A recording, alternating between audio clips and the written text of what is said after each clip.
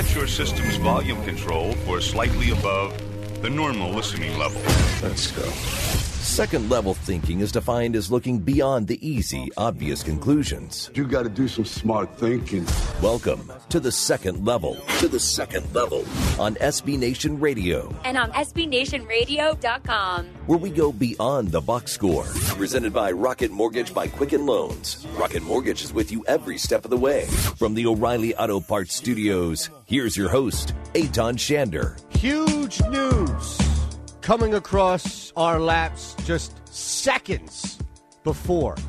Now, the show began, and, we wait a couple of minutes before we come on. It's 6 after the hour right now, and I did all I could possibly in my body to withhold dropping this nugget of information. Even teased it earlier because I wanted to maximize the audience. You see, I don't really care about the information, nor do I care about the subject of the information. I just want you listening. I just want you watching, because that's all that really matters here. And if it's something huge, something gigantic, well, then I'm going to build it up as global. If it's something small and minuscule, then I'm going to build it up as global. But the piece of information that I got regarding professional sports, regarding something specific about a professional athlete, I want you to sit down. If you don't have a seatbelt on, if you don't have a means to control your body, a reaction, it's going to be like Jerry Jones getting strapped down the night of the draft. You can't physically get up, sir. No, you have to stay there.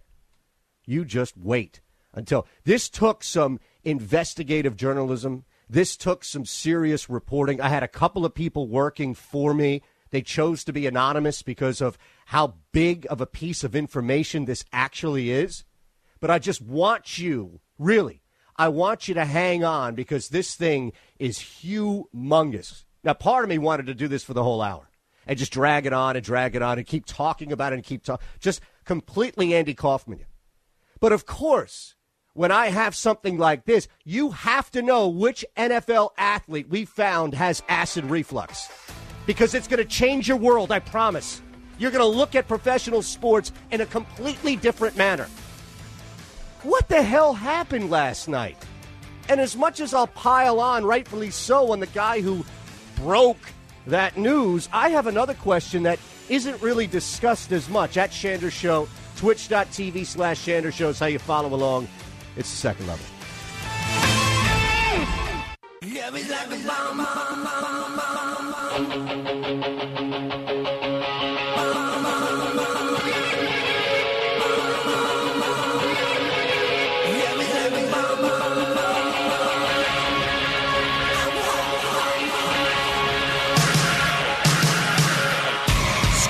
Beneath the surface, it's the second level on SB Nation Radio. And on SBNationRadio.com. Presented by Rocket Mortgage by Quicken Loans.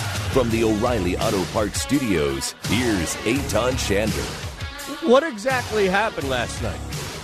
This guy teased news for a day about earth-shattering sports information. Went on his own network to promote it, and then cleared things up in the morning saying, no, this isn't a player transaction, anything along those lines. I set odds on my local show last night about what it could possibly be. This Jay Glazer thing, right? Like, what could it possibly be where you would have this major announcement that he's saying would not, of course, be anything regarding a player transaction, things like that. So trade, right, firing, anything along those lines, it wouldn't be. What would it be? Well, I think first and foremost, I thought that it would have something to do with the NFL. The NFL would come out and definitively tell us either they're good to go, let's keep going, nothing's changing, we're locked into opening day. As crazy as that may sound, and I would be as skeptical as that if it were the opposite, which is we have to push everything back because we're not ready to go. It's still way too long out to make a decision about either one, but I thought that might be coming. Because if you take Glazer for his word, which I guess is laughable now for some, for others, I told you. But if you look at what he at least put out there, it would have some gigantic implication on the NFL. That was number one.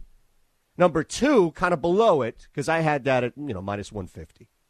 But below that, something with the NFL draft. We already know that a lot of teams are on edge. There's concern about the technology. There's concern about how much you're going to get as far as people hacking you, and teams may be a little resistant or apprehensive to trade. And maybe there was some hack, or maybe there was some sort of technological fail that would cause a delay or something major. And that would be huge a week out.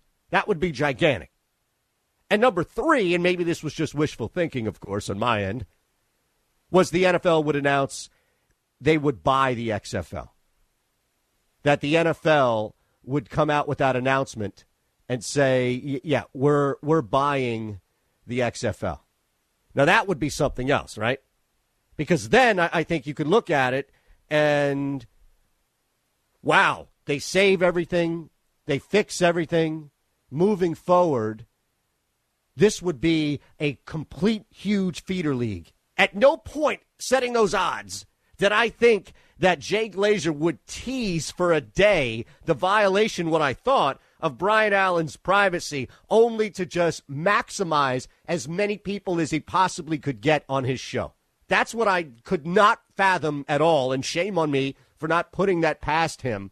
But I don't know what happened after that, because rightfully so, the initial reaction, I even had it, was, oh my goodness, what are you doing? This is terrible. I saw everybody from people on the network, Matt Peralt and others that I follow around the world, being like, dude, wrong move. How do you do that? How do you tease that? The means to get to that is awful. Jay Glazer should be vilified and ripped for what he did without question. And I'm not saying move on. I'm not saying but actually or also. What I'm saying is there was this other element that I just assumed would be the opposite until Peralt and others filled me in on Twitter after the fact. But I'm watching people react to this live, and I'm thinking, wow, does Brian Allen have a suit here? Does Brian Allen have any legal stay? It's not disclosing a hamstring injury. It's not disclosing a bruised shoulder. And then I find out that Allen himself is the one who offered up the information to Jay Glazer. So why? Why? This is not telling your buddy. And even if you are mad tight with Jay, don't you understand his job? It doesn't add up unless Brian Allen wanted this out. And Brian Allen shouldn't be shamed in his own right. It just doesn't make sense to me when I look at this on the surface and I see Jay Glazer completely duped a lot of people. This is not anything remotely close to what he promised or teased. It's not news right now in the offseason, especially because the guy is symptom-free. He's expected, if he hasn't already, to make a full recovery. Oh, by the way, there was also a Raiders player that and his wife who had it earlier reportedly. So this wasn't even Jay Glazer's big drop of a bomb. It doesn't add up. Then you add the element of why Brian Allen would want this out there unless he himself wanted it out there. Now, I don't get that from a couple of angles, but it also, I don't want to say saturates, but it takes away, I think, a little bit of the rage directed at Glazer. Not to say that he shouldn't have reported this at all. The means, again, to get to that destination were terrible, awful, and it was tone deaf at best of a decision that he made. And now, looking back in hindsight, the reason why he did this was to get everybody out there to follow along and watch and watch and watch. And you were duped. And hopefully next time, if you haven't muted that account, hopefully next time you'll know better. How many times can this person cry wolf before I say no more, no more? Put that aside, because I think that's an easy one for a second.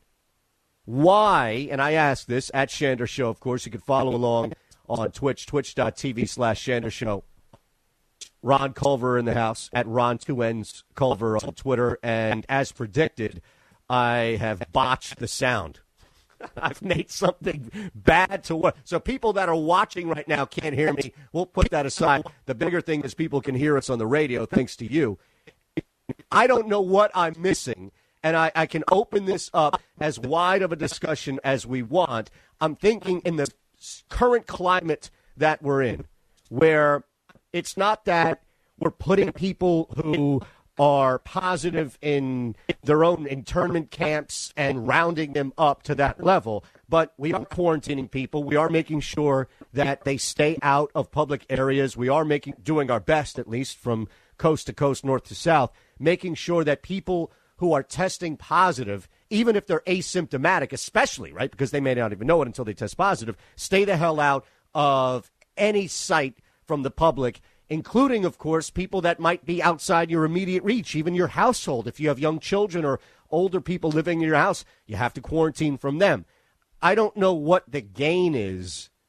And again, this is not coming from a frame of attack or a frame of rip or trying to shame Brian Allen in any regard. And I don't think people would reach that conclusion, but hey, you never know right now. I don't get what the end game is for Brian Allen to go to Jay Glazer and say, hey, I tested positive for COVID-19. I'm fine. I lost my sense of smell, I believe, or taste. I'm getting that and the Mackinac peaches mixed up. But it's coming back. It's going to come back. It's fine. I'll be okay. Is it helping your buddy out? Is it, hey, Jay, I got something for you, man. I got a huge scoop. You wrote something about me 2 years ago, and it was really, again, I'm just throwing something ridiculously hypothetical out there, but I don't know what the end game would be. And that does factor into this whole thing that happened. I know this has been a topic across the board. I know everybody has brought it up in some regard. But the one thing, and I even put it out there on Twitter last night, Brian Allen told Glazer, period, why, question mark. And again, if you're familiar with me, you know I miss a lot of stuff. If you've been listening and following me, Philadelphia and beyond, on the network now for a couple of years, you know I miss things, which is why I bring stuff up, to put it out there. Sometimes it's day to day. Hey, I told you I was in the doghouse. I basically stayed a day downstairs in the basement as far as trying to get the hell away from the trouble that I caused. I threw it out there trying to get advice. It doesn't mean that I know everything, and I admit it and try to, especially if I feel like I'm missing something obvious. So I comb through this a couple of times and try to figure out, well, what exactly would be the motivation? Do you think that there is anything beyond the obvious, Ron, that would lead Brian Allen to make this news about himself without, of course, the shadow or the light of trying to shame or point a finger? Like, I'm not, and I don't think anybody would be. I think that we can objectively raise that question, which is, what does Brian Allen have to gain from going to Jay Glazer and giving him this piece of information that he knows at some point, in some way, in some manner, is going to be turned around as news? What does Brian Allen gain from it? And again, not asking from a position of accusing or shaming, but more just objectivity. Well, see, I'm just curious, was he trying to gain anything? I mean, on the one hand, he could have just been saying, hey, Jay, I'm just going to let you know, this is what's happening with me. Maybe they had a planned workout together because, Jay rolls in those circles. I don't know. But maybe he just came out. Maybe he offered up the knowledge of saying, hey, I have, I came down with coronavirus. And I feel that Jay decided to spin it and put his total Skip Bayless clickbait thing on it. And just tease for the last, 2 days, 3 days? Basically, about a day and a half. Yeah, and let everybody come to their own conclusions about what big news Jay Glazer's going to, what is so big that he's got to do it on TV, that he can't just throw it out there. This is something he could have thrown out there. We all would have just ran with it and gone, okay, yep, it's in the NFL now. We knew it was going to happen. And I get that where where Brian Allen or anybody has this piece of information and they're just casually telling their friend or somebody they know. I'm wondering if Brian Allen knew. Jay Glazer. I know, but I'm wondering if Brian Allen knew that was the news Jay Glazer was teasing. Well, here's the thing, though. How do you tell something to Jay Glazer and not expect it to be news? And again, you're right. I'll meet you halfway in that I don't think that there is a spectacle like that, right? Like, I don't think that Brian Allen probably thought that there was some sort of spectacle going on. But, man, how do you not expect it to be some sort of news, right? Right. So I feel like I mean, it's news, but I don't know where the disconnect is, where it's. I'm telling you, man. Whereas Brian, was it Brian Allen saying, "Hey, man, tease it, save it. I'm going to be the first, haha." But no, I don't even think it's like that, though. And neither do I. I see. That's why I don't think he knew that was the news that Jay Glazer was going to tease. I think Jay Glazer was just like, you know what, I'm going to roll with this because I need some attention. Well, look, first off, we fixed the sound issue, so no more issues there live. You did? Yes, I did. Just kidding. I'm trying to mess with you. No. See, I wouldn't let you. I was talking over you, so people would. I've already lost like half the Twitch audience. I'm trying to keep what I have left. Well, that's not because of sound. That's true. That is true. It only took 3 days, too. Well, no, I get what you're saying, and I think the naivety of it is shocking. Like, Brian Allen being that naive to not anticipate telling a Yenta, somebody like Jay Glazer, who just can't wait to talk, right? Oh, my goodness. That's what, growing up in a Jewish household in Queens, New York, and Stamford, Connecticut, that's what they called people in, our family who talked. So isn't Glazer is somebody who's going to talk. Glazer's going to go he's going to make it news. And even if he tweeted it out, right? Even, let's just say it's the complete opposite. At Shander Show, twitch.tv/Shander Show. You can Ron up on Twitter as well, at Ron2Ns Think of this. Why, right? Why else would it be an issue? Or why else would it be news? Or why else would it be anything unless you give it to Jay Glazer? Like, what in the world would it be outside of Jay Glazer taking some information and making it news? Also, this hour, a couple of things we'll get into. This whole thing with the Odell Beckham hypothetical and Jeopardy, because I know Ron and I already stand on opposite ends of it. It's the second level.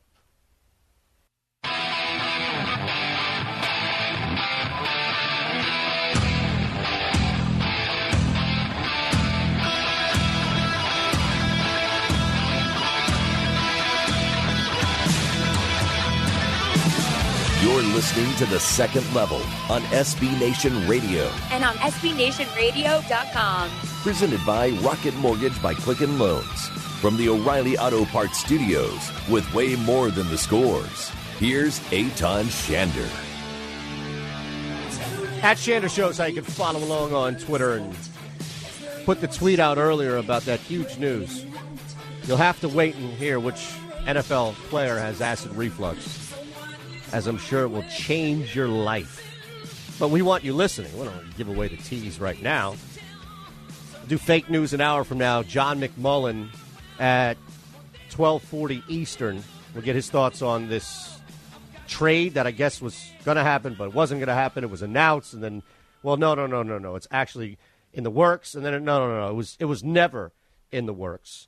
Mike Trout. We talked with Seth Everett yesterday about players, and there's this general concern from a lot of players, especially those with families or families-to-be, about signing up for this experiment and diving in the deep end with Major League Baseball, starting and being that first real sport, even before the NBA, to kind of go out there. I know there's this this randomized test that MLB is trying to get into that will be testing for antibodies and using that, of course, moving forward, especially to determine if people can exist, if you will, and play in this biosphere, this biodome, or this radius that they draw out around what's most likely going to be Greater Phoenix. And look, a lot of this stuff is a month and a half, 2 months away anyway, as we're told they'll need at least 4 weeks for this whole thing with spring training.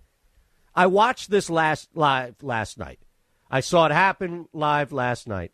I watched the entire 30 minutes episode and knew what was going to happen, because it always happens.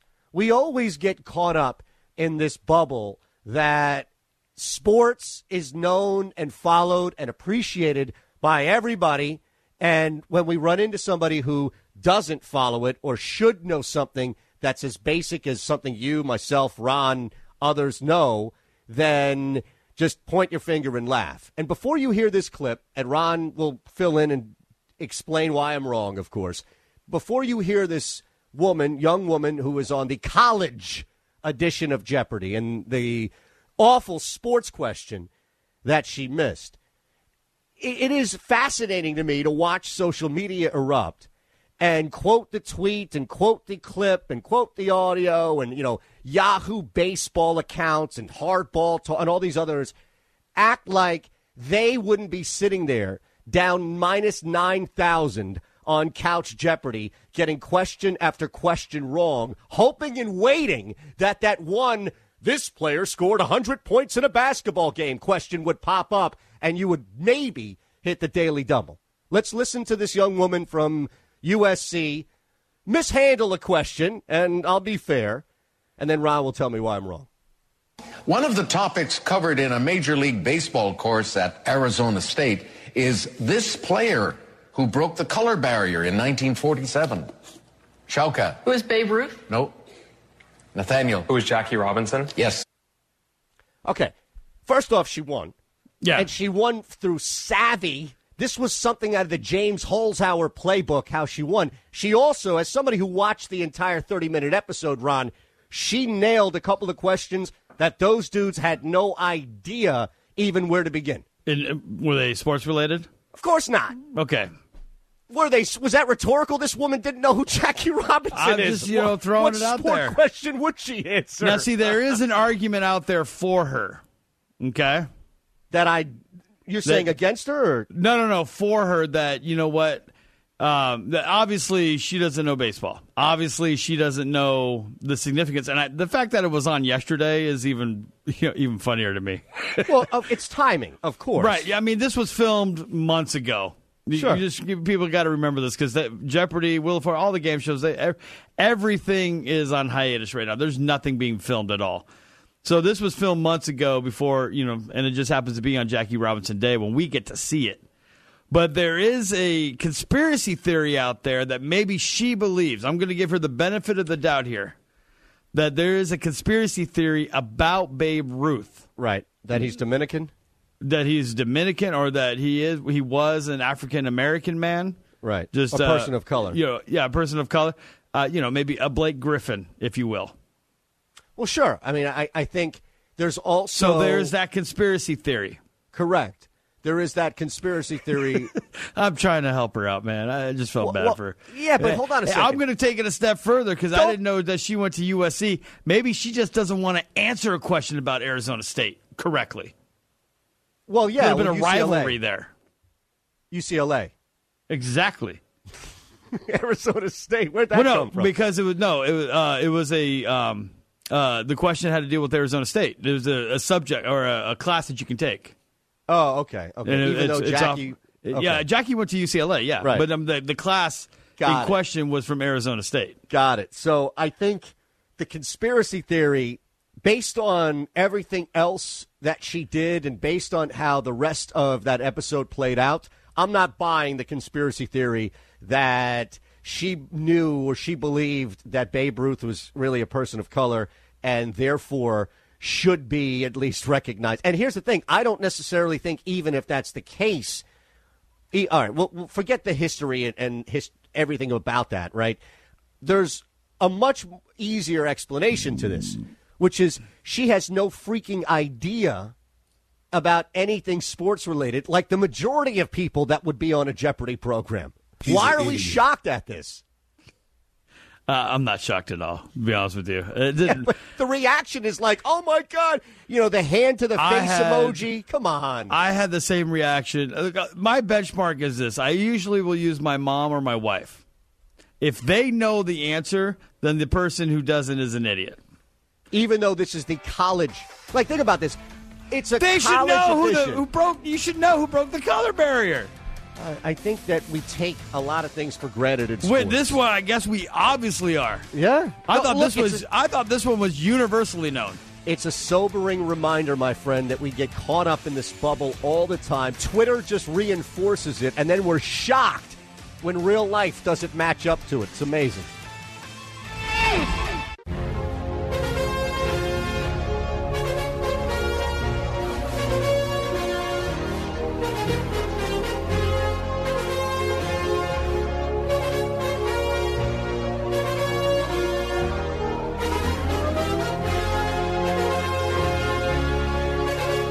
dealing with the root of the issues. It's The Second Level on SB Nation Radio. And on SBNationRadio.com. Presented by Rocket Mortgage by Quicken Loans. From the O'Reilly Auto Parts Studios, here's Eitan Shander. Looking around just in the break, trying to find some Jeopardy answers, because this isn't the first time, of course. And as I mentioned, anytime a sports question comes up and the entire panel is stumped, everybody is shocked in our world, our sports world. Now, I thought some of these would be actually laid out, but we might have to just play the audio. What was the NHL one? There was one with Wayne Gretzky, right, where somebody said Magic Johnson. Ooh. Yeah. Yeah, I do remember that one. Some guy named Joe said Magic Johnson had 11 NHL seasons of 100-plus assists a couple of years back.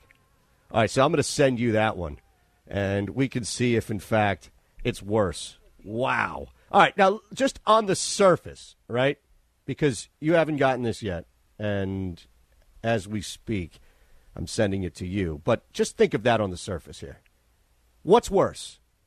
And let's look at this in context here. I'm not saying Joe is some sports talk host who has his own podcast and is on local TV. I'm not saying any of that. But Joe said Magic Johnson had 11 NHL seasons of 100-plus assists a couple of years back. Meanwhile, our poor friend, this college-age young woman out of USC, didn't know that Jackie Robinson was the player that broke the color barrier. Now, I wonder at that point what could be. There are a couple, as I see more and more and more of these, but that's the first one that jumped out was the Magic Johnson one. Funny enough, I actually grabbed that cut. Did you? This was back in so it's in the system. July 11th of 2017 is when I grabbed that cut. Yes.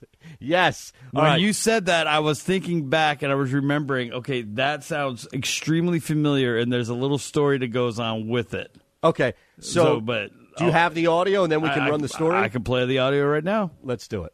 100-plus assists in an NHL season has been accomplished only 13 times. 11 times by this player. Joe. Who's Magic Johnson? Oh, no. Diane? Who's Wayne Gretzky? Wayne Gretzky. We're talking about hockey, not the NBA. So my favorite thing is always when Alex is so condescending. Yes! And that quick, oh, no. Right? Like, dude. That's it. You're done. You're cooked. You're out. Man card. Turn it in at the next on your way out, please. So, hold on a second. When they go to break or after the show, you always see that quick little piece, right, on film. You don't hear the audio because it's when the credits are rolling and the music. But you see Alex come over and talk to people, right? So don't you think that at the very least he'd go up and say something to Joe or just ignore him and just completely ignore Joe, right? You got to ignore him. You can't say anything to Joe at that because you're afraid of what you'd say, and then it would go viral. Man, I'm the idiot that missed that Wayne Gretzky question, but Alex Trebek said bleep, bleep, bleep.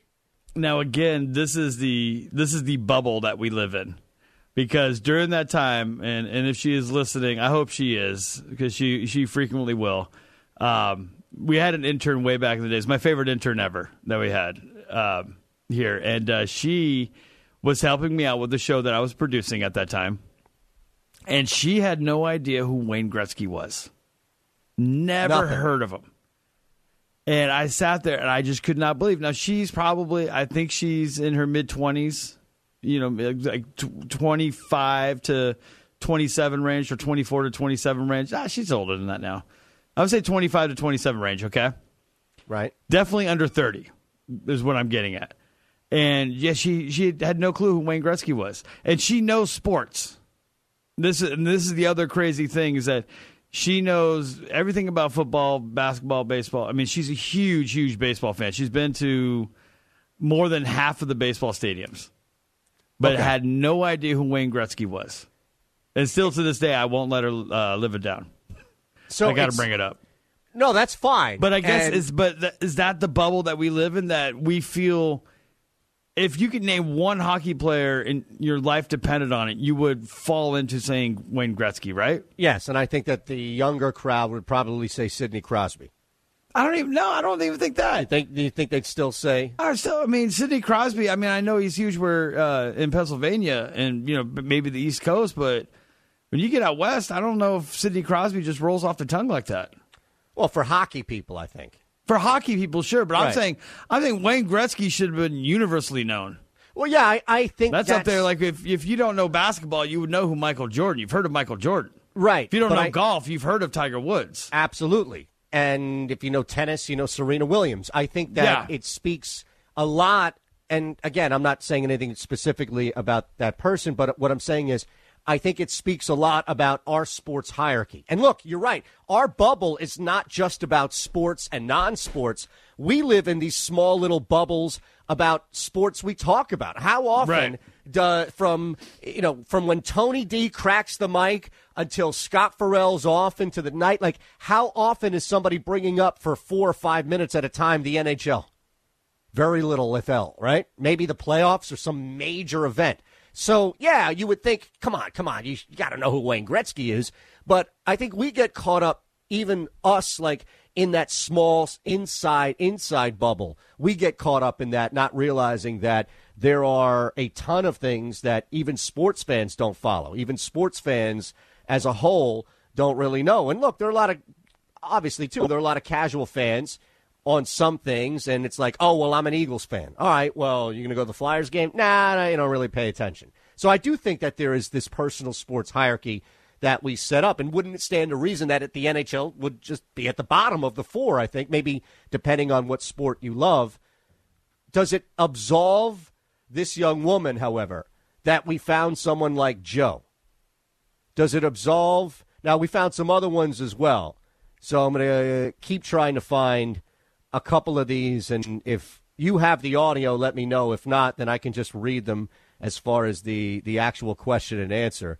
But Joe is like top 5, top 3 when you look at the top 10 or like the worst Jeopardy answers of all time.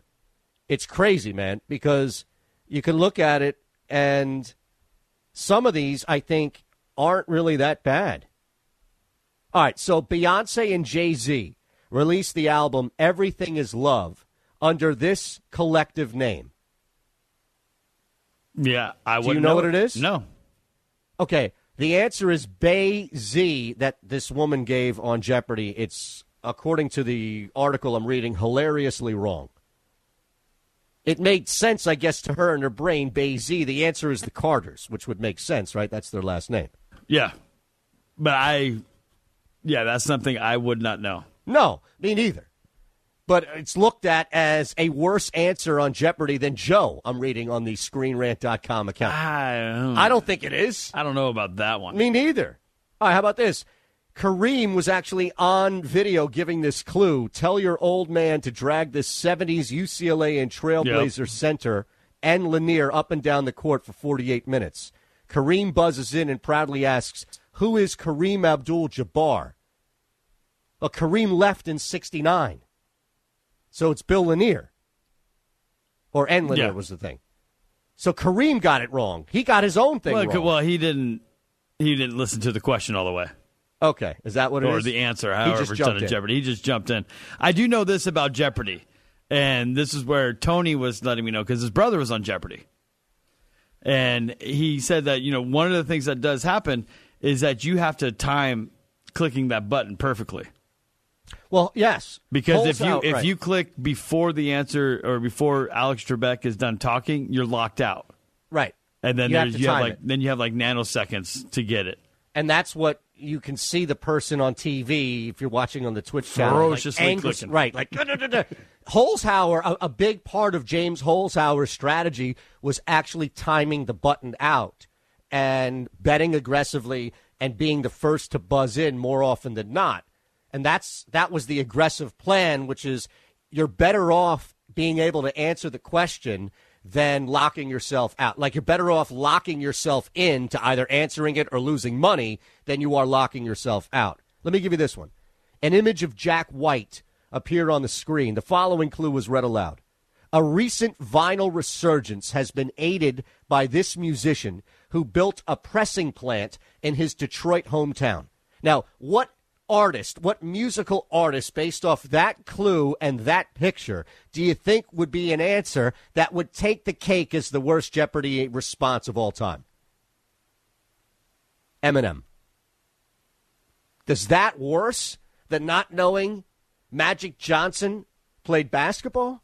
Is that worse than not knowing? See, I think it is. As awful of a statement as this is, not that I'm making, but really a reflection of our society, the average person in our society right now, if you show a picture and you had a split box, right, and on one side was Eminem, on another side was Jackie Robinson, I have no doubt that more people know who Eminem is than Jackie Robinson right now walking in this country. There are a lot of young people who probably don't, and it's unfortunate. It's a shame. It's terrible. We need to continue to honor and promote the legacy and the sacrifice and what Jackie Robinson did, and tons of other baseball players afterwards who went through trials and tribulations alone trying to continue to break this color barrier. But let's be honest, we live in a ridiculously superficial society, so I do think that's actually worse than both sports questions, to be honest. Think about that. I don't know, I couldn't tell you Jack White's music from not, but I know that's not Eminem. Is that fair? Fair. Okay. I just think it's ridiculous. Do we have any more of these? I don't know if you pulled any. No, I haven't seen any. Okay. It made zoological news in 2008 when Asian mouse deer were seen escaping predators by this means of locomotion. Now, Christine buzzed in and asked, what is a train? You see, locomotion must have thrown her off. She must have thought locomotion.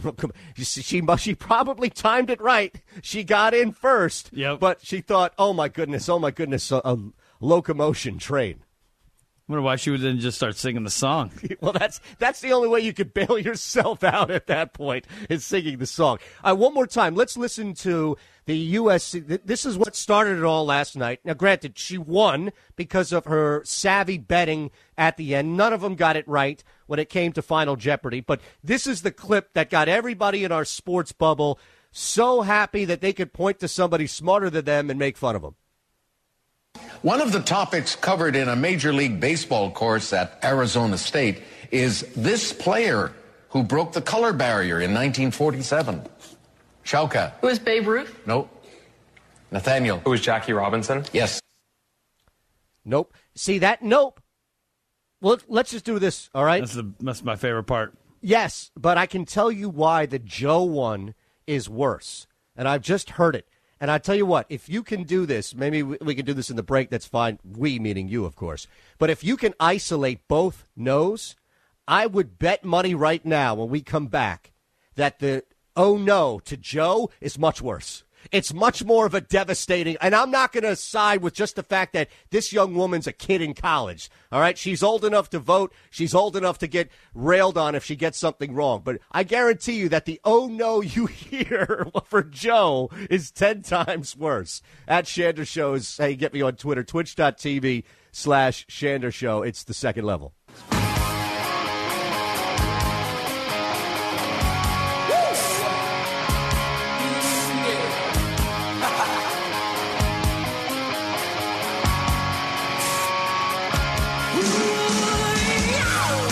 Scratching beneath the surface. It's the second level on SB Nation Radio. And on SBNationRadio.com. Presented by Rocket Mortgage by Quicken Loans. From the O'Reilly Auto Parts Studios, here's Eitan Shander. Coming up second hour, it's Jam. We'll listen to Mike Trout reinforce something Seth Everett said yesterday on this program. We'll listen to Ron Culver try and stump me for now the fourth day in a row with fake news at 12:25, and then at 12:40 Eastern, John McMullen, our NFL insider, will join us on the old Browns, Beckham, and other stuff going on. Also, we will work this in here. We will. You think that baseball is the only issue right now for purists versus new people, if you will, people new to the game. Baseball isn't the only one dealing with a major divide from purists to whatever you would call the opposite side of it. And I'll leave it at that. And trust me, no, this is not some ridiculous Jay Glazer tease. This actually will pay off, I promise. So let's listen one more time to our friend Joe, who completely botched this sports question that I thought would actually be worse than the one we heard last night, our young friend from USC. But this is Joe, and what I want you to hear in the two cuts isn't necessarily the answer, but as we've pointed out, Alex's response. This is what indicates to me that Joe's response was worse. 100-plus assists in an NHL season has been accomplished only 13 times, 11 times by this player. Joe. Who's Magic Johnson? Oh, no. Oh, no. Diane? Who's Wayne Gretzky? Wayne Gretzky. We're talking about hockey, not the NBA. Now let's listen to Alex's response to our friend from last night. One of the topics covered in a Major League Baseball course at Arizona State is this player who broke the color barrier in 1947. Chauka. Who is Babe Ruth? No. Nathaniel. Who is Jackie Robinson? Yes. Quick, dismissive, but moves on. Not the near shame that you should feel response. It's a big difference. Set your system's volume control for slightly above the normal listening level. Let's go. Second level thinking is defined as looking beyond the easy, obvious conclusions. You got to do some smart thinking.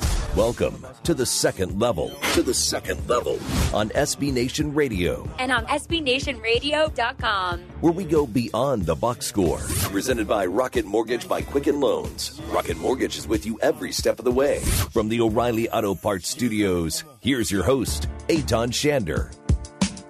The easy one, right? Football had this issue 2007, 2008, really leading up to it. Back in 05, 06, when people put out this ridiculous, crazy fantasy that the NFL actually might be a better product if offenses are allowed to move the football up and down the field. Maybe even at will. Baseball is constantly dealing with resistance. The purists, those who have watched this game for decades, insist that it remains the same. And it might be instant replay. It might be replacing umpires with machine. Whatever it is, there is always resistance, and it seems to be that sport leading the way. But let's be fair, it's not the only one. As I mentioned, there were a lot of people about 12 years ago who stood up and tried to fight the NFL. And you know what the NFL did? Nothing. They continued to do exactly what they set out to do and told everybody they were going to do and told those people who had an issue, look, people are going to still watch this game. And if you're not going to hang out, if you're not going to be around, then that's on you. You go ahead. You miss the boat because we're here and it's only going to get bigger. And here you thought probably, and again, back to our sports bubble, that baseball or football to a lesser extent, NBA, which hasn't had as much resistance, hockey has a lot of change and not nearly any at all, would be the only entity subject to a battle in which a line was drawn and purists would have a fight. Well, Disney Plus has digitally altered a nudity scene in the movie Splash. This is a 1984, not cult, but classic. Daryl Hannah, Tom Hanks, John Candy. Now there's a war between movie purists and those who want a more family-friendly service.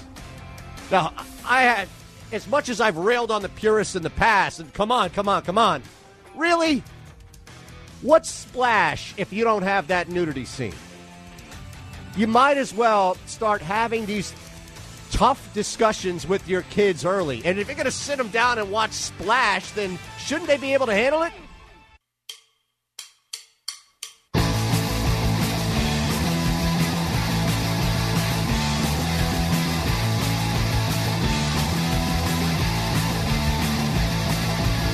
You're listening to The Second Level on SB Nation Radio. And on SBNationRadio.com. Presented by Rocket Mortgage by Quicken Loans. From the O'Reilly Auto Parts Studios, with way more than the scores, here's Eitan Shander. You can't do that, right? Nah, I don't have kids. So I don't know what would be the appropriate age for you to sit down your son or daughter and say, we're going to watch Splash. And don't you think that you would already account for that nudity scene? I mean, do we really need Disney Plus? Do you? Not we, because I don't have a parent, but I know that I don't need PetSmart or Petco or any of these other companies telling me how to manage my dog. Do you need Disney Plus telling you how to parent? Do you need Disney Plus making that decision ahead of time? You know, one thing I've noticed in this pandemic, and I don't know how many of you out there have, you can hit us up on Twitter at Shander Show, Ron's at Ron2Ns Culver, twitch.tv/Shander Shows, how you can watch along as well. But watching a ton of reruns and a ton of old shows that have been repurposed now for years on TV. Big one for me. It's just mindless entertainment in the back. I don't have to think about it. There's actually some good self-deprecating humor in it, and it's actually not a awful show. I actually think some of it is pretty funny. That's King of Queens. You hear me talk about that a lot. I'll reference it and understand, of course, that it's not me referencing Seinfeld or The Office that the majority of people will get, so I usually have to explain it. That's fine. But what I've noticed, because I've seen every single episode multiple times, is you get a lot of stuff cut out. A lot of things, not even as far as just, oh, we took that word out.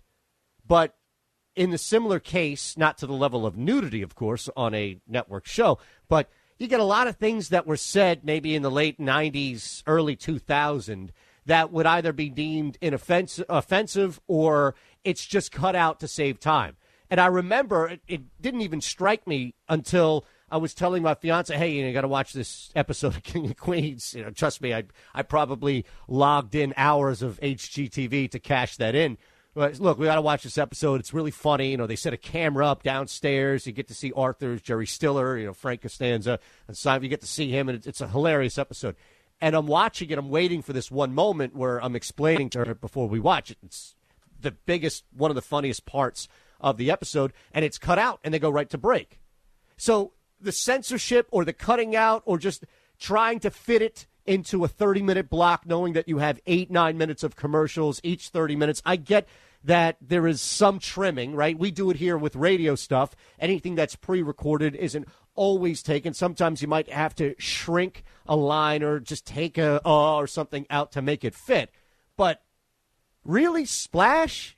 And another thing that I didn't realize, see, it's one thing when you just see this story here pop up and you're thinking, come on, enough with the censorship. Really, if some parent is going to sit their kid down to watch Splash, then clearly they know ahead of time, or at least are prepared ahead of time for a nude scene. But the other thing that got me was there are actually enough people out there to constitute a group of Splash purists. I mean, think about that. Up until today, I had no idea that there were enough people out there to actually form a group. Like, this is more than just a 10-person group that you slide together, you know, some Zoom webinar that you throw together. This is enough people to actually be purists. You never know here. At Shander Show, twitch.tv/Shander Show. Now, I'm curious, Ron, are you familiar with the nude scene that was edited out in Splash? Yes. Okay. And as a parent, if you were to sit down the youngest of your children to watch Splash when you think that moment is appropriate, would you want that scene edited? Yes, or would you just in not a way. Watch Splash in the first place? No, well, I don't know if my kids would have any interest in Splash. Right. That's probably the big thing. Maybe, you know, they look at her and it's like, that doesn't look like Little Mermaid. But I understand where you're going with this. Okay. In which way? Sorry, I inhaled spit there. I had a cough. Oh, okay. Sorry. See, that's why I need you on the stream here, a visual, so I can watch you choke and then come back to life. Watch my face get red and look like I'm about to die. A lot of that's people always would fun. like that, man. No, there is a. Have you seen the Adam Sandler movie Grown Ups? I have. The first one. I did not watch the second one. The first one. The second one, actually, I think is a little bit funnier than the first one because the second one is definitely dives into the more ridiculous, and Shaq is awesome.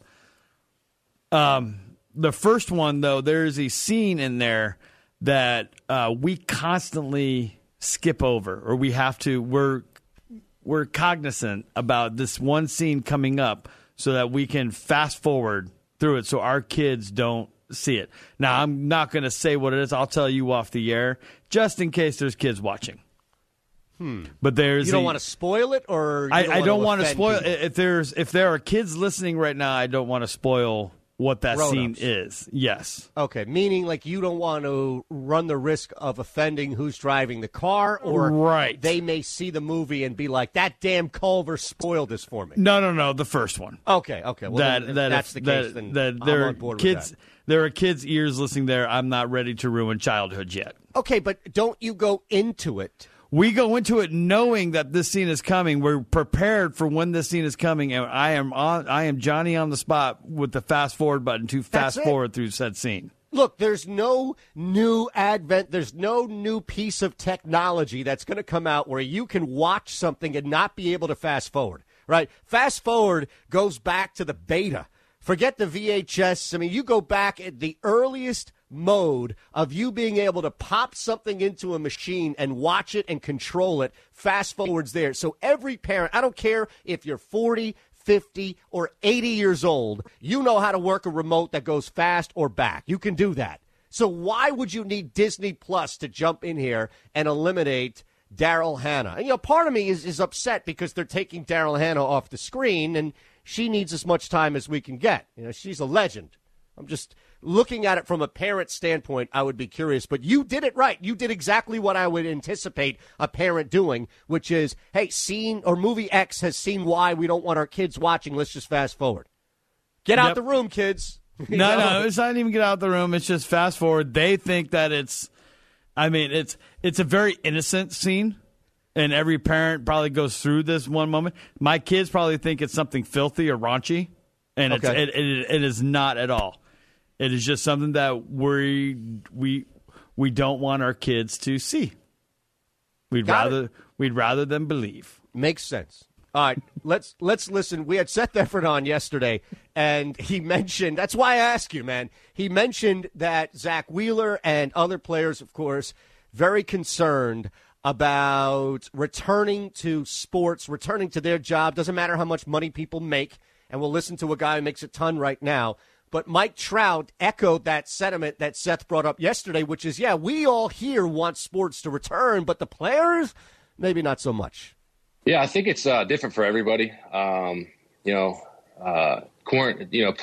want to play, as fast as we can, get to a city, maybe Arizona, they're floating out Florida. But, being quarantined in a city, I was reading, if we play, a couple months, it'd be difficult, for some guys, people, what are you going to do with family members? My wife is pregnant. What am I going to do when, she goes into labor? Am I going to have to quarantine for 2 weeks after I come back? Because, obviously I can't miss that, birth of our first child. That's the biggest thing. Birth of your first child, birth of your... I don't care if Phillip Rivers is going to have another kid. It doesn't matter. This is something that a lot of people are going to overlook. There was a guy locally here this morning who has a gigantic platform that overlooked it. And Mike Trout's local in the greater Philadelphia area, South Jersey, Millville, to be specific, halfway, if you will, from Philadelphia to Atlantic City. So South Jersey, Philly, we all claim him, right? So this has become a story that's national, of course, when he goes on the Tirico show, you hear the audio, but also locally here we had some vested interest because it's our own guy, Trout. And I think 99.7% of the people heard that and recognized this is a man whose wife is about to give birth. That's it. You don't need first child, just give birth. It's also about, as Seth Efford himself mentioned yesterday, this could be a baseball player who is living with someone already in the house that's high risk. And to leave, it's not just, well, I'm getting away and I'll be safe because I'll be quarantined one way. It's what happens, worst case scenario, and now you can't return. These have to factor in to your decisions when you begin to, because I guarantee you we're 2 weeks away from this. We're 2 weeks away from people in the news, in the media, in politics, calling people like Mike Trout out, saying, get back to work. Get back to work, you lazy jack. You make $28 million a year.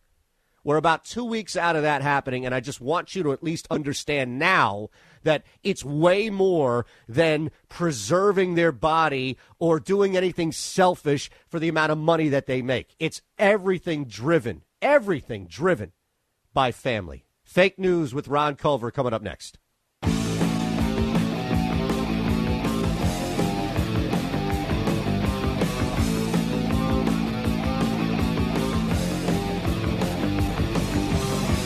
Dealing with the root of the issues. It's The Second Level on SB Nation Radio. And on SBNationRadio.com. Presented by Rocket Mortgage by Quicken Loans. From the O'Reilly Auto Parts Studios, here's Eitan Shander.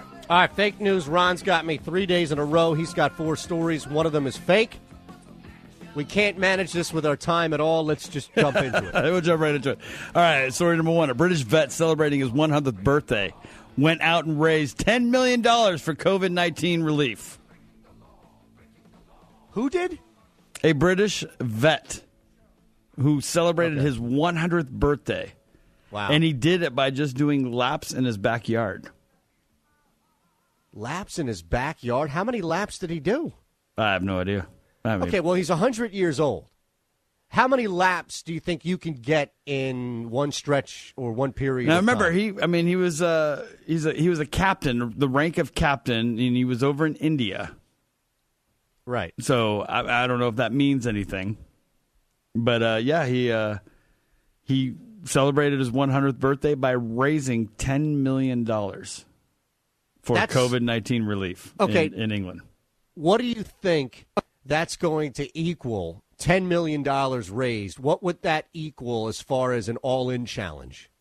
I know, what right? What would that be the equivalent of for, that's actually, that makes me feel better. $10 million because some 100-year-old decided to jump in the pool and swim until he couldn't breathe anymore is much more inspiring than somebody paying to be on a Martin Scorsese set. I at least give that guy some credit. I hope this story is real just so we can continue to praise this guy. All right, let's go. Story number 2. Unluckiest hockey fan ever wins a dream trip to the Stanley Cup final on The Price is Right. Whoa. So it was a showcase showdown? Yes. And part of the prize was season tickets? Say that again? I'm sorry, part of the prize was season tickets? No, part of the prize was a trip for 4 to the Stanley Cup final. Got it, Stanley Cup final. Now, Which he won. Which he won. Is it this year's? Yeah, it was 2020. So I assume this is a major rain check, right? Like Price is Right is not going to jack this from him and say, well, pandemic clause, sorry. Not sure. Not sure what he chose, what it says in the fine print of that contract he signed. Well, do you have any insight as to how screwed this person is? No, all I know is that he was super excited about it. Well, I would imagine, wouldn't you be? Yeah. At the very least, you could sell those. And I can tell you this, he was a young guy. So, in The Price is Right that there's a cash option available. Like, you don't have to take the prize if you don't want to. You can always take the cash equivalent. Is that it? This is only for the Showcase Showdown, right? Well, this was a part of the Showcase Showdown. I don't know what other prizes were available. I do know that. But is that always available? Like, can you always go let's say you win a boat and a dining set. Oh, you can do that with any prize. Okay, got it. So yeah, anything you want, you can just get if the cash you win value. if you win a car, because what's expected if you win that car, you're expected to pay taxes on that car. Absolutely. Well, don't you have to pay taxes on the cash anyway? Well, some of them, yeah, but you can have that you can kind of have that deducted if you decide to take the cash prize. Yeah, but you can, instead of taking a car home, say you're fine. Like, I like the car I have. I don't need a new one. I just rather have the whatever that car is worth. Oh, you can do the cash option. But this guy is young, the hockey fan, right? And he just was given a trip where he and 3 of his boys can go to some place to watch the Stanley Cup final. He didn't go cash option on this one. No, absolutely. That's a great point. So he's going weekend getaway. Here we come. Yeah. That's the difference. Exactly. So that's a tough one because it's so believable that he, A, would take it with his youth and also be totally backdoored and screwed by Price is Right now. We're like, sorry. It's only for this year. It expires at the end of the calendar year, something crazy or stupid like that. All right, what's number 3? Number 3 is that there's a cult favorite, a cult favorite Saturday morning TV show that is going to be rebooted and is coming to Peacock TV. A cult? But cult not a favorite. So C-O-L-T, not cult. C-U-L-T. Oh, cult. So like a cult classic, if you will. Cult classic, And this is not a Coors classic, but a cult. a Coors classic. Right. Although you might want one with this cutter? TV show. You might rock a Coors cutter? You might. Is it Pee-wee's Playhouse? I'm not going to tell you yet. Okay, but I mean, part of this exercise. Oh, do you want the answers? Well, no, I don't want you to tell me. You want to know what I'm hinting at here? Well, can you give me a hint without telling me whether or not it was? No, right? I'll tell you what it is. No, the Peacock TV is going to be rebooting Saved by the Bell. Oh no, give me that. That's where we go, Alex. Oh no, my goodness, Saved by who's in it? The same people? Yeah. Don't they realize they had enough trouble convincing us they were in college in the college years? And now they're going to go back? Like, how could they reboot this show unless it's going to turn into some Melrose Place? Isn't that really it? Like, you can't use Zach Morris as, what's his name, Mark Paul Gosselaar? Yep. You can't use the same person. Why can't you have Zach and Kelly back together again? It would have to be, yes, but you can't have it Slater in school. and Jesse and Screech. And right, it would be all now. Now, okay, Lisa. let's assume that they reboot it, but it's today. Mr. Like it's Belding's still now. alive, right? Barely, but he's actually been like one of the biggest stars of it all. He's like a cult hero, man. The guy shows up and everyone's like, Belding. I think Barstool made him famous. We all want him to be our principal. Exactly right. Here's the thing. Do you think they incorporate Screech? Like, isn't Screech currently serving a sentence for sticking a knife at somebody? I think he's already out. He's already out? Right. Hollywood actors don't spend time in jail. Is he still considered a Hollywood actor? I mean, don't you have to technically be acting? Well, is he D-list at this point? All right, who's a bigger celebrity, Screech or Kathy Griffin? Let's start there.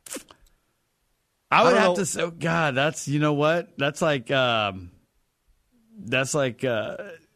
I don't care about. Well, yeah, that's a perfect definition of a D-list celebrity. All right, who's a bigger celebrity, right? Who are we talking about again? Not Kathy Griffin, the other person. I've already forgot. Screech. Dustin Screech? Diamond? Yes, Dustin Diamond or Ben, not Fred, Ben Savage. Who's a bigger celebrity? Who walks into the room? I would say Ben Savage. No? No, I think I was Screech. I think it's still Screech. I think it's still Screech. I hope this is real because this is a whole show tomorrow. I think Topanga trumps them both, though. Absolutely. Topanga's up there with Kelly as far as recognizable. All right, what's the you're a little fourth one? wrong there, but that's all right. Finally, I don't know where I keep finding these stories from, but Unless you're making them up. I have another rise from the dead story. A pure-hearted family man was murdered, only to rise up from death days later, but he came back with a message for mankind. All right. See, a lot of these headlines are juicy, and I'm trying to figure out what the story is. So you have to understand. I understand what you're saying. Okay. All right, so let's go through this real quick here. So you got a British vet celebrating his 100th birthday by going out and raising $10 million for COVID-19. It's the last one I didn't quite get. Oh, a pure-hearted man, family man. A family man. Was murdered in cold blood, but only rose up from the dead because, again, he wasn't dead. Okay, so he wasn't technically murdered. This is another story that we had. Was it yesterday or 2 days ago? Yesterday. Okay, yesterday. We had a lady who, which was real. They literally put her in a body bag. Yeah, she had to break out of the body bag. And that was the real story, right? Yeah, well, no, she didn't break out of the body bag. When they unzipped her and when the morticians went to... Oh, they unzipped her, okay. Yeah, they went to prepare the body. She was just like, excuse me, I'm awake. Same story here, man. This guy was thought to be dead, shot dead, and came back, but he had an uplifting message when he came back.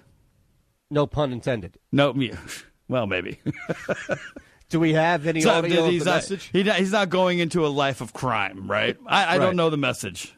Oh, okay. I thought that you gave that there was some audio or something. Maybe the 911 call. I don't know if we'd want that. I don't know if we'd want that audio. I'd want the 911 audio of calling the 911 service, somebody in the morgue being like, oh, my God, we've got zombies here.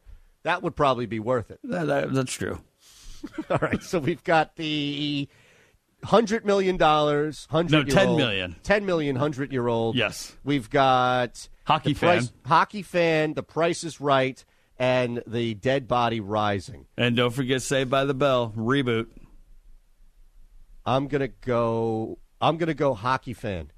I'm gonna go that The Price is Right is the fake story.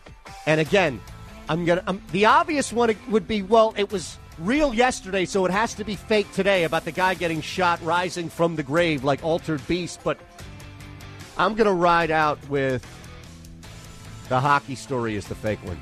Right, you want to tell me, or should we let McMullen decide? Do we ride it through the break? Your call. How about that? All right.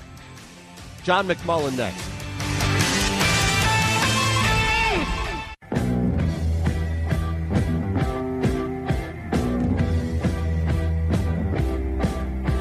Scratching beneath the surface. It's The Second Level on SB Nation Radio. And on SBNationRadio.com. Presented by Rocket Mortgage by Quicken Loans. From the O'Reilly Auto Parts Studios, here's Eitan Shander.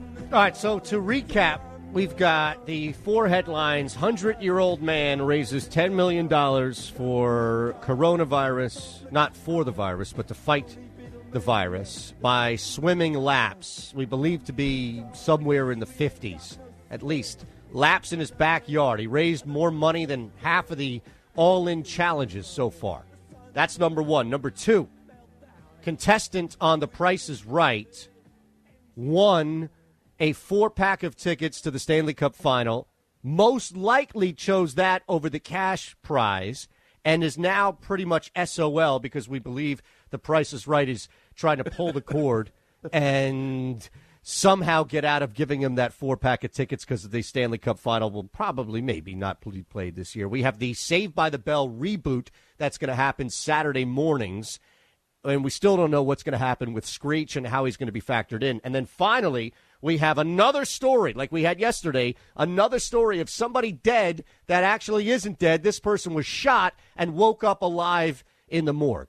John McMullen, at JF McMullen, joining us on the Progressive Guest Line. Is that an accurate recap, Ron Culver? Yeah. Okay. No, that's pretty good. Now, John, I said it was the Stanley Cup one. I'm curious, you hear the 4 headlines. Is there anyone that jumps out to you that would be fake? The guy swimming laps. He's I don't know if he could. I got to clarify something real quick. I never said swimming. I said he was doing laps in his backyard. He's doing laps. I can't imagine. So he's walking around. Well, he can do laps. That he could get more money. Did I hear that right? Well, Michael Rubin and he raised all his celebrity friends. Yeah, it was a British vet celebrating his 100th birthday. He's a vet, John. And he raised $10 million for I believe COVID he relief. got free drinks for the rest of his life, but I don't know how he could raise more money than a bunch of privileged superstars who what I'm saying. got to get likes challenge. on They social media. better step it up. That's real? No, we don't know yet. We wanted you in on this first. Before that's my guess. He said the British that's vet. Yes, before we bring you on as the Jacob Media NFL insider here on The Second Level, we figured we would let you get a crack at the fake news segment. So John's locked. He hit the buzzer. He's locked in story 1. I'm locked in story 2. Ron, what say you? I'm locked. I'm locked out of a guy rising from the dead for the second day in a row. So that's fake? That's fake. I made that one up. And he got me yesterday. Yeah. So yes, there is a British man. He had a video. His whole goal was to raise about 1,250 pounds, and the video went viral. Everyone just started plugging money into it, and he raised close to the equivalent of $10 million American dollars for COVID-19 relief. Wow. Yeah, and all that's he a did, shocker he, to me. He literally just walked in his backyard, doing laps around his backyard.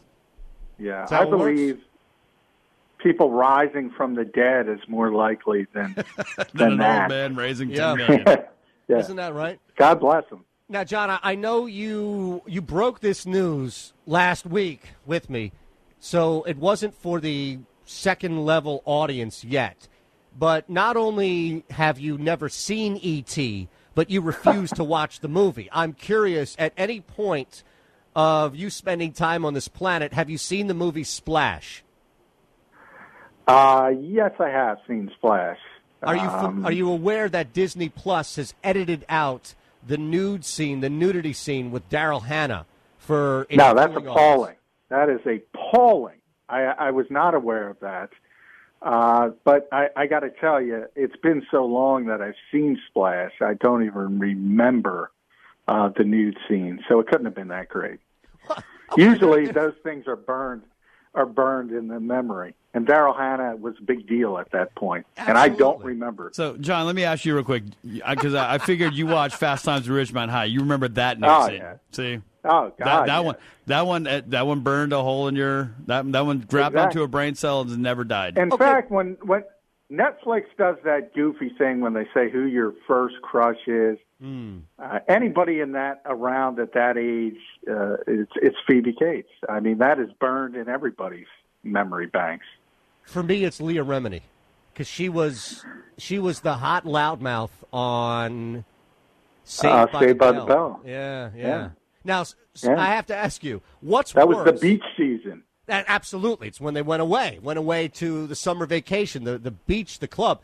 So what's worse? Ron brought this up. Now, we can't get into specifics because there are kids listening, and we don't want to ruin this for kids out there. But Ron brought up an example that happened in Grown Ups where something, it could be something regarding a holiday. It could be something like, a myth or something you tell your kids about who exists and who might come and give you money for something like these things, right?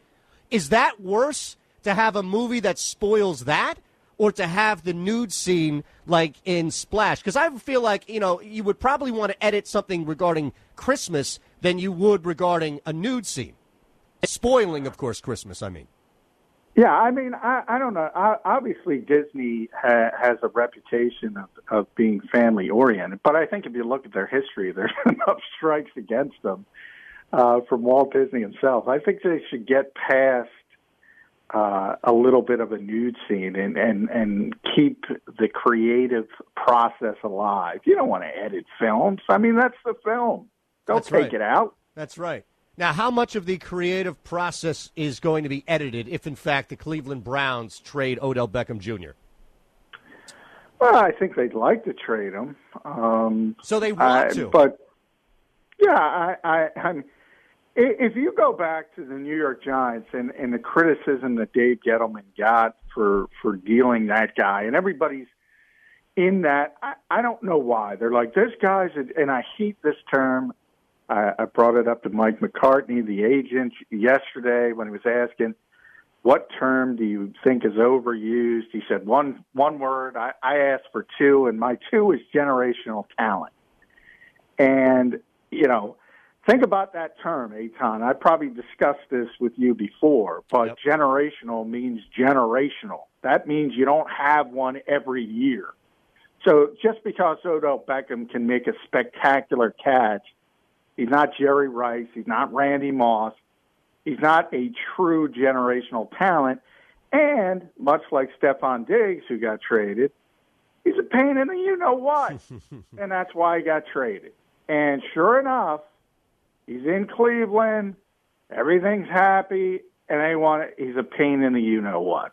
So, I mean, at some point when guys keep getting moved, we talked about it with Brandon Cooks as well, there's something going on. There's something going on with him.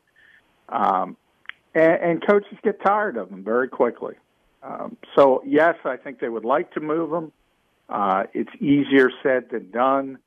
That Vikings rumor, that's just completely not true. They couldn't even fit him under the salary cap. They'd have to do some different things. So so it depends. And that particular rumor is not true, but would they like to trade him? Yeah, I think as soon as Kevin Stefanski got there, they were thinking about moving him and trying to move him. Is the money really the biggest obstacle, or is it trying to find a suitor that's going to give you something of value back? Yeah, I mean, the one rumor was a second and a fifth-round pick. I think because of his contract, that's what you'd be looking at, something in that range. So it's not going to be this astronomical asking price to get back, and part of the reason is the contract, $14 million, I think, cap hit for this season. And then the second part is, the value isn't what it should be from a talent perspective because he is a pain in the you-know-what. John McMullen joining us, NFL Insider, courtesy of Jacob Media, at Shander Show, for me at JF McMullen, for John on Twitter. So the draft, looking ahead, and I wonder if this is something that you would see playing out on draft night, and also with the backdrop of knowing that it's not your typical draft, and maybe with the whole issues of technology and apprehensive about people making trades and hacking and everything else. But do you think that this could, if it does go down, what's the likelihood of it happening draft night? You know, we were on a conference call, a Zoom call with Howie Roseman today here in Philadelphia, and we asked him about that and how it would affect potential trades. And, as most GMs have when they do these types of pre-draft calls, he's trying to stay the course and he's trying to keep everything as normal as possible. And he mentioned, look, when you do trades, it's not like, and he used Joe Douglas, his ex-lieutenant with the Jets, as an example. It's not like he's in the room with you. You pick up the phone. So I don't think it's as big a deal as people are making it out to be when you're talking about trades. But I do think because of the uncertainty of how you're going to handle the draft board and how that's stacked and how that formulates as you communicate in-house, so to speak. In other words, Howie's not going to be in the same location as Andy Weidel and everybody else in his personnel department because of these social distancing guidelines. I think that creates the bigger problem. If you have the mentality you want to trade, you're just picking up the phone anyway. Nothing literally changes. So how do you get to that point? And from that perspective, I think maybe, and we're now a week out, I think maybe you have more pre-draft trades than normal because people are a little bit concerned from that perspective. So maybe things happen a little bit quicker and things happen before the draft kicks off. That's a good way to look at it. John, I'm curious, there's a bet locally here on the board, PA, Jersey, I imagine Vegas, where Matt Peralta and others are out there, about who wins more games this year. And I understand I'm asking you this even ahead of the draft, so things change. But Jets-Giants, is there one that the situation you look at and think at the very least they could take advantage of something in their division, if not just a better team than the other? Yeah, I think the Jets, for a couple reasons. One, I don't think either division is very good, at least when you project it this far out. I think you could argue they're both, the AFC East, the NFC East, are could be the worst divisions in their conferences. Again, New England is obviously going to take a huge step back.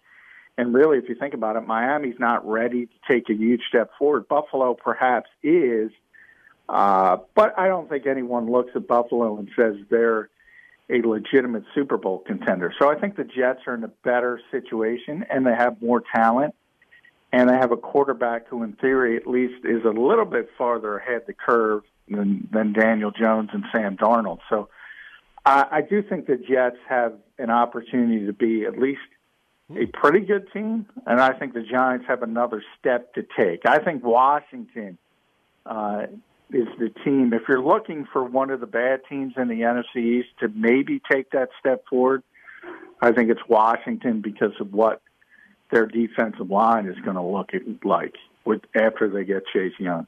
Thanks, John. Appreciate it, man. You've got plenty of time until Tuesday to catch up on that Scene and Splash. I will catch up on that one. No ET, though.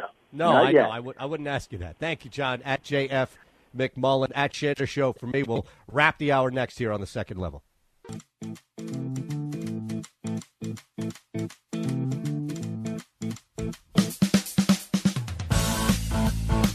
Dealing with the root of the issues. It's the Second Level on SB Nation Radio. And on SBNationRadio.com. Presented by Rocket Mortgage by Quicken Loans. From the O'Reilly Auto Parts Studios, here's Eitan Shander. So I threw this out there at Ron in the break about doing this afternoon show now, because I do a local show here Monday through Wednesday, so there's a lot of things happening. Thursday's kind of like a weekend for me because Saturdays and Sundays are jammed. Beyond, of course, the network show I do right here, 6 to 9 Eastern, Saturday and Sunday. So Thursday is kind of like, after this, of course, it's like, great, I'm off until tomorrow when we do it all again, 11 to 1 Eastern here on SB Nation Radio. So I was thinking, well, why don't I just do like this weekly thing on Thursday, 2:30, 3 o'clock, rip a six-pack out of, my beer of choice and just do like a 30-minute chat or whatever live. And I asked you if you thought that was a good idea, and you said you have done the Century Club. Is that what you called it? Yes. So we had the Power Hour at Gettysburg College where everybody sat around a room, and somebody had like a drum or a bell or something, and every minute that thing would go off, and you'd take a shot of beer 100 times over. Is that what you're saying? Yes. Now, is that the equivalent of drinking a six-pack in 30 minutes? No, it's actually the equivalent of drinking about, let's see, in 30 minutes you do 30 shots, so that's a little less than 3 beers. Okay. 30 shots, 3 beers. So what you did, I'd have to double it. And that's how I'd feel. It's 100 beers in 100 minutes is roughly 8.5 beers. 100 shots in 100 minutes. 100, yeah. So 8.5 beers in 100 minutes. In 100 minutes, like an hour and 40 minutes. All right, so you're talking about like 4 1/4 beer in a 45-minute period? Yeah. Yep. Yeah, that's what I'm saying. If I drink 6 in 30, then that would be like maximizing it, right? Yes, like taking but a pill. you can't do that daily, can you? No, it would be weekly. If you did that daily, you'd end up on 600-pound life. Absolutely. They'd have to cut me out of my studio. No, I'm not looking to do that. Drill a hole in the wall, crane you out. Matt Perrault, Pushing the Odds, comes your way next. Unbelievable. We'll do it all again Friday.